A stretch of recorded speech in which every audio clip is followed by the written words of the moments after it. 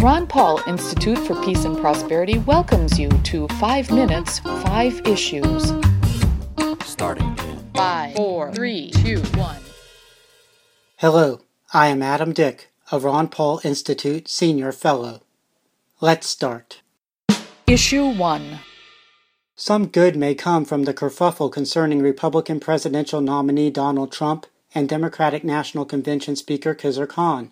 The attention on Khan last Thursday holding up a bound pocket-sized United States Constitution and asking if Trump had read it caused sales of pocket constitutions to skyrocket. Jennifer Maloney noted Monday in the Wall Street Journal that a $1 pocket constitution had reached number 2 in Amazon.com book sales. People are also ordering other pocket constitution printings. For example, Maloney writes that the American Civil Liberties Union received about 80,000 orders through its web store for free copies of its pocket constitution. Also, Kim Soffin reports in the Washington Post that Google searches for the document increased more than tenfold on Friday compared to the daily average of the previous month. Hopefully, many people reading the Constitution will think about how the situation in America may be much improved if the U.S. government adheres to constitutional limits. Issue 2.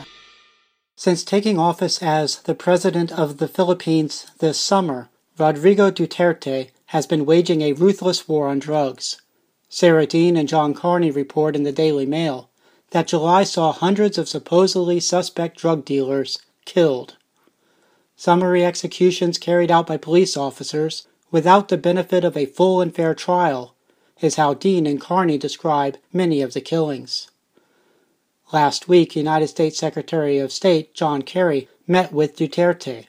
An Associated Press article reports that a Duterte spokesman said Kerry offered Duterte $32 million for law enforcement training. A State Department press release regarding the meeting says that Kerry pledged U.S. willingness to provide continued assistance to the Philippines government as it works to address drug trafficking and violent extremism. Issue 3. Last week, Nick Gillespie of Reason interviewed Libertarian presidential nominee Gary Johnson and Vice Presidential nominee Bill Weld. When Gillespie asked who Johnson would appoint to the U.S. Supreme Court, Johnson turned the answering over to Weld, declaring the subject in Weld's area of expertise. Here are the examples Weld offered as the types of people Johnson would appoint to the top court. Current Supreme Court Justice Stephen Breyer and U.S. Appellate Court Judge Merrick Garland, who President Barack Obama has nominated to the court. Wow, the Libertarian presidential ticket does not want to put libertarians on the Supreme Court. Issue 4. How do you deal with a 13-year-old student whose repeated burping is disrupting gym class?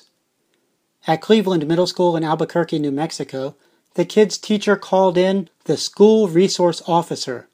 That means a cop. Noah Feldman writes at Bloomberg that the cop arrested the kid for committing the misdemeanor of violating New Mexico's school disruption law. The kid was frisked, handcuffed, and driven in a police car to a juvenile detention facility.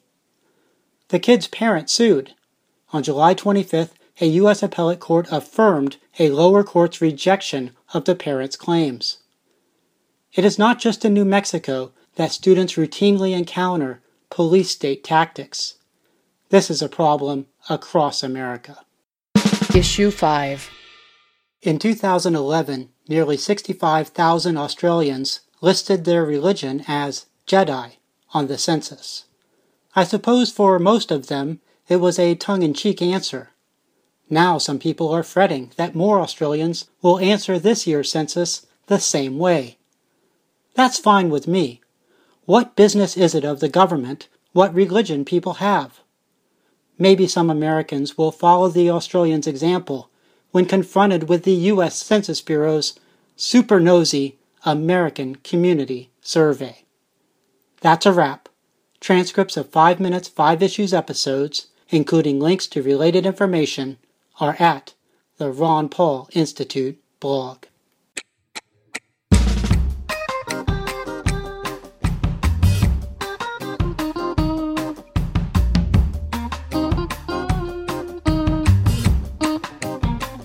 5, 4, 3, 2, 1.